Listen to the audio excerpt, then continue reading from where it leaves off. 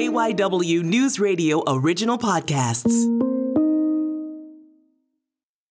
Recently, the Alabama Supreme Court ruled that frozen embryos being held for in vitro fertilization are children, subject to rights and protections as human beings. That set off panic as IVF services in the state paused, and as CBS News reports, the effects continue to ripple out from there. Embryo shipping services nationwide have stopped transporting embryos to and from the state of Alabama. That's according to the National Fertility Association. The move follows a ruling from the Alabama Supreme Court that says frozen embryos are children, and wrongful death suits could be filed if they are destroyed. People who were in the process of IVF in Alabama were left confused and afraid that they won't be able to have children, like Gabby and Spencer Goydell. This is affecting couples, real-life couples who are trying to start families. Are we going to be able to continue, and have we wasted all this time and money already? Dr. Susan Liebel, professor of political science at St. Joseph's University, says this ruling could present much broader concerns beyond IVF. We are talking about whether 8 cells have the same rights as a child. And I think that this leads us into, terrain that nobody ever expected to be in. I'm Matt Leon, and today on KYW News Radio In Depth, sponsored by your Delaware Valley Honda dealers. Get a deal you'll like on a Honda you'll love. We are talking with Dr. Liebel about the Alabama Supreme Court decision, how it's tied to the Dobbs decision that overturned Roe v. Wade, and what else could come out of this attempt to redefine personhood. So the actual case that was brought before the Alabama Supreme Court that kind of got us to where we are now, what was the case about? Well, these are 3 sets of parents who tragically lost their fertilized embryos that were being stored at a hospital in Mobile, Alabama. A patient entered the area where the embryos were stored, went into the freezer, and took out the container, which freezer burned his hand because these eggs are frozen at extremely low temperatures. He dropped the container onto the floor. It smashed, and he destroyed the embryos of these 3 parents. Now, they wanted compensation, and the way they did it was unusual. They didn't sue as if it was for property damage. They sued for wrongful death under an 1872 statute called the Wrongful Death of a Minor Law.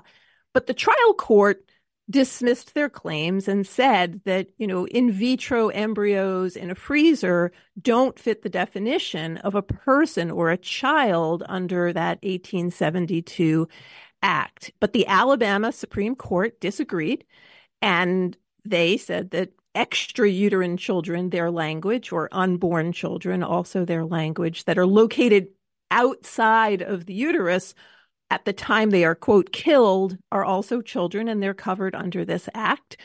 They also cited an amendment to the Alabama Constitution that declares the sanctity of unborn life and the rights of unborn children. So they combined this 1872 act and this more recent amendment to the Constitution from 2018. And as a result of that, we have seen clinics in Alabama put the brakes on treatments. And this has not been, it doesn't sound like it has been a soft stop, like people that were in the middle of treatments. They stopped them because they're worried about getting sued for wrongful death if something goes wrong. Am I correct? Absolutely right. And in fact, in oral arguments, these parents, 3 sets of parents said, we don't want to do anything to hurt other people's chances of having children through IVF. But that is exactly what has happened, because the fear is of even removing the embryos to another state. So, as this works, you're taking hormones so that you can receive these embryos into your body. This is not something you just do whenever. It's something that has been timed. So even moving to another state can't happen because the companies are afraid of transporting and being charged with murder if there's for example, a traffic accident. In the ruling, it seemed to me that it wasn't just sprinkled with religious overtones. A lot of references to to God, and I mean, put in very religious tones. And I think a lot of people find that alarming, that's how we're making a lot of these decisions. There were two decisions. One was the majority decision by the court, and that one was not peppered with religion and did not quote the Bible. That one depended on Dobbs, the Supreme Court decision that overturned Roe v. Wade. And so what that first decision was doing was taking a page from Sam Alito's decision and saying, these are children, these are people, and we are going to count embryos outside of the womb as people.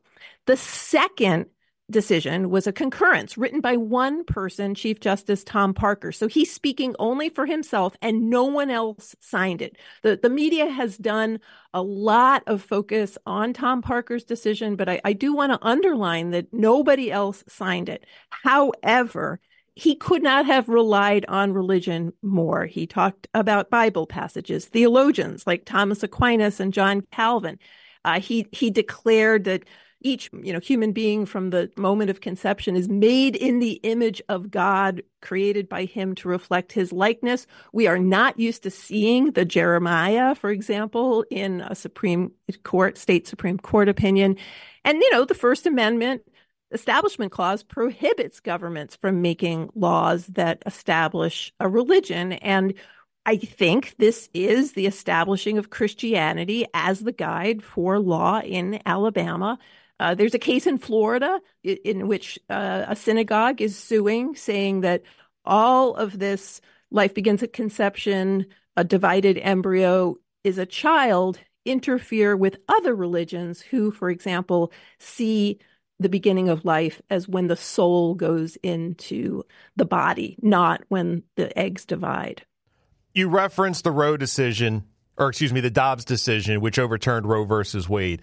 Kind of give us the roadmap how overturning Roe versus Wade got us to this point where the Alabama Supreme Court is making this move. How do they build on each other?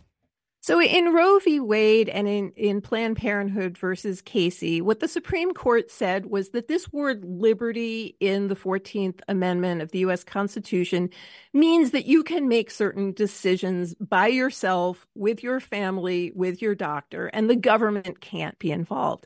And we lived with that for 50 years in which we regulated abortion, but we assumed that this basic right until a fetus could survive outside of the womb, until the time of viability, it was the decision of the woman with her family, the pregnant person with their family, and the doctor.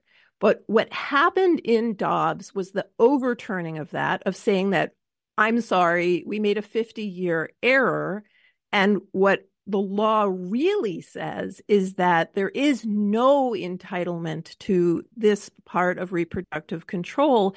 And what Alito did was he just kept saying words like fetal life, potential life, which we've seen before, but he added unborn human beings. He talked more and more about this, what is now being called, fetal personhood language, setting up this idea that a fetus is a constitutional person and will have the same rights.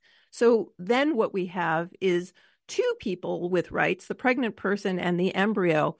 And what's interesting to me about this, or horrifying, depending on when you're asking me, is that Justice Sandra Day O'Connor predicted all of this in 1996. And one of her reasons for upholding abortion, she was an exceptionally conservative jurist, was that it is impossible, if women are to be equal citizens in the United States, it is impossible for the embryo to be able to be held against the woman. In other words, she said, you could be telling women, I'm sorry, you can't smoke that cigarette. You can't eat that junk food. And she saw that as intolerable. And many people are now looking at the Alito decision in Dobbs and this new decision in Alabama and seeing the problem of this competition. A lot of the attention has been on IVF, and I feel for these parents. I think we all feel for these parents. They lost something, but only 1% to 2% of Americans use IVF. It's an exceptionally expensive technology for helping people to have children.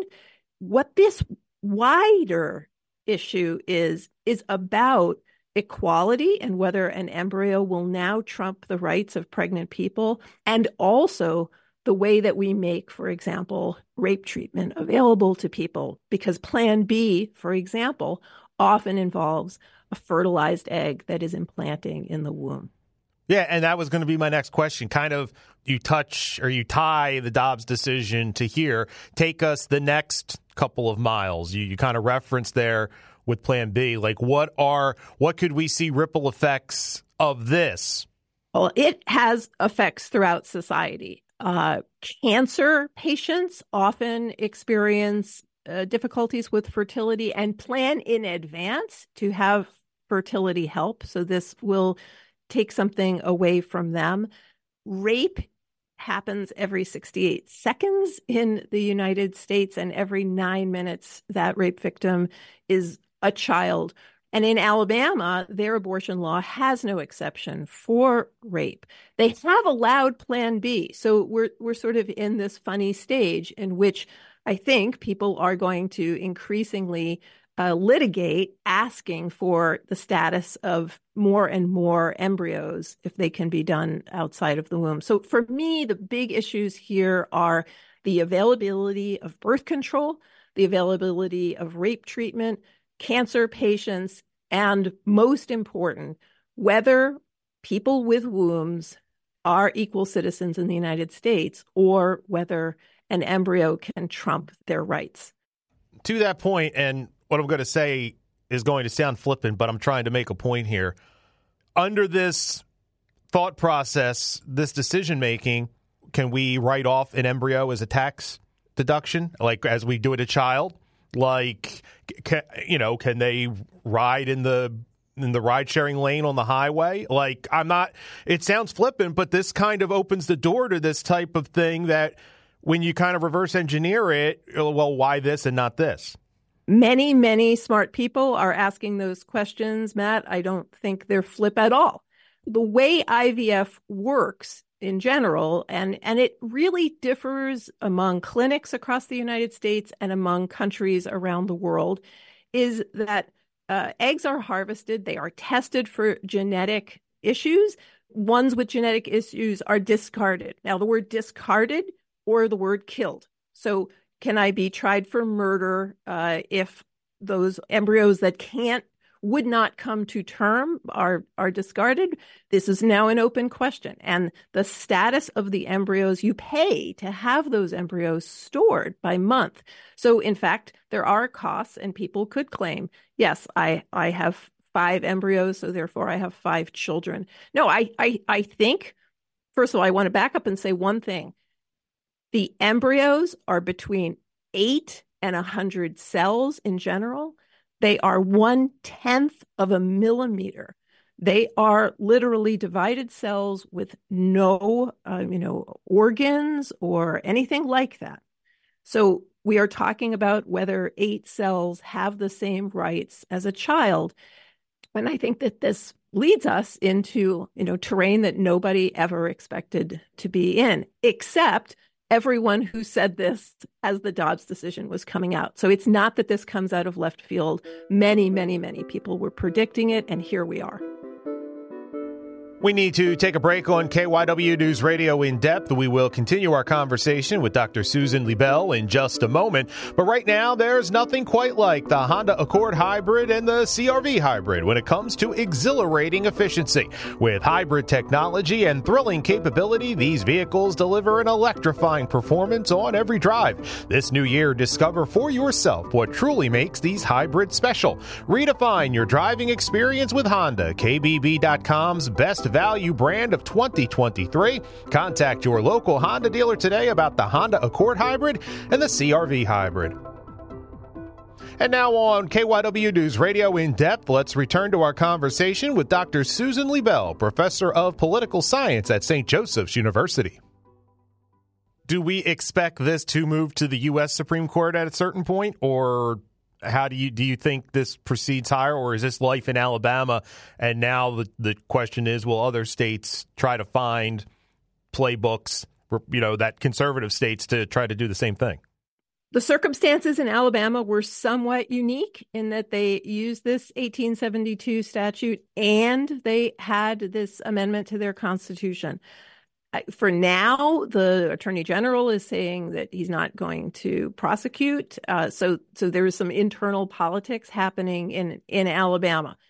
One way I've been thinking about it is the Establishment Clause of the U.S. Constitution. This does appear to be a Christian decision that is, in fact, taking away rights from others.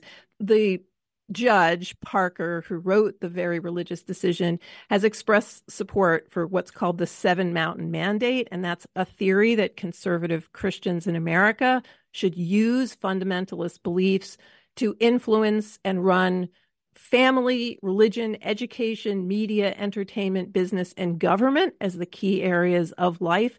So this is part of a wider movement that we see throughout the United States.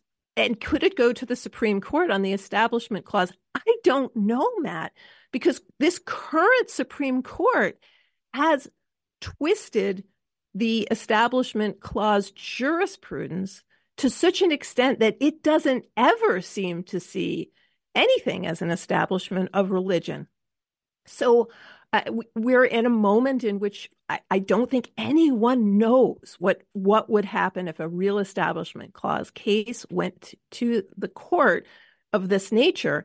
And we already know that several of the justices do believe in fetal personhood. So they might be glad to get such a case and to increase this idea. So I don't know what happens yet. I don't see any particular I checked all the constitutions and other statutes. I don't see a state in which this is looming, but I think everybody should be watching this because there's really good research in political science that shows that state courts actually matter more than the Supreme Court. Like, we like paying attention to the Supreme Court. I love paying attention to it, but actually these state courts have a far greater impact on the lives of people. We elect them in Pennsylvania, we appoint them in New Jersey, but they matter a great deal. It has been fascinating to me the last couple of years, specifically with the Dobbs decision. What I think you have seen on the political right is a lot of the dog that caught the car syndrome. They had been hammering away anti-abortion groups, Republican conservative politicians. We've got to do something about abortion. We've got to do something about abortion. They've been fundraising on it. It's been a pillar of conservative politics for decades. And then the Dobbs decision came, and then all of a sudden, a lot of the people that had been banging the drum were kind of whistling past the graveyard, like, oh, well, it's not that big a deal. You can just go, the states it'll be fine. Like, there was no, when you would have got a moment like that for the conservative movement, you would have thought there would have been celebration. But it seems to me a lot of specifically politicians were indifferent towards it, but just saw it as a great card to fundraise and to get out the vote. Now you're seeing kind of the same thing play out, I think, with this Alabama, where you're seeing, and I keep referring to Republicans because this has been their thing for forever. You see a lot of Republican politicians expressing support for IVF. And these are also politicians, though, that have signed on sponsored legislation, like I think it was called the Life at Conception Act in 2023, which would have banned IVF. So I guess my question is this just political disingenuousness? Is it we don't really read the laws? How do you kind of square this circle that all these people that had been championing this now all of a sudden say this is wrong? Well, I'll give you my best answer and then a more cynical answer. I think my best answer is that the conservative movement is plural, and it has always separated, or some part of it has separated out the having of children. In other words, much of this is about, in my mind, women as wombs. And women as wombs maps on fine to IVF because the idea is that you're trying to have children. It's not about controlling your fertility overall. It's about your desire to have children. And I also think that IVF affects more people who are in the elite, who are in the media, because it costs $10,000 to $35,000 to do this procedure. So I think what we see is something that's very consistent. The having of children and the emphasis on women as people who have children and should put children before all else is consistent in some ways. I think you're correct that, in fact, this is a dog that caught the car moment, because this has been a very popular political issue for Republicans. Yet, most Americans do not believe that abortion should be illegal. They particularly do not believe it should be illegal in the early stages, or in the case of rape and incest, or especially in the case of children and teenagers. So what we have is a problem for the Republican Party, but we also have a strong element that is very serious about a federal act. There's was really good reporting in the New York Times this week about how former President Trump might use the Comstock Act, also from the 1870s, to implement a federal ban without Congress, to use executive action and to use this old law that forbids anything going through the mail with respect to birth control or abortion. So on the one hand, I don't want to paint with a broad brush.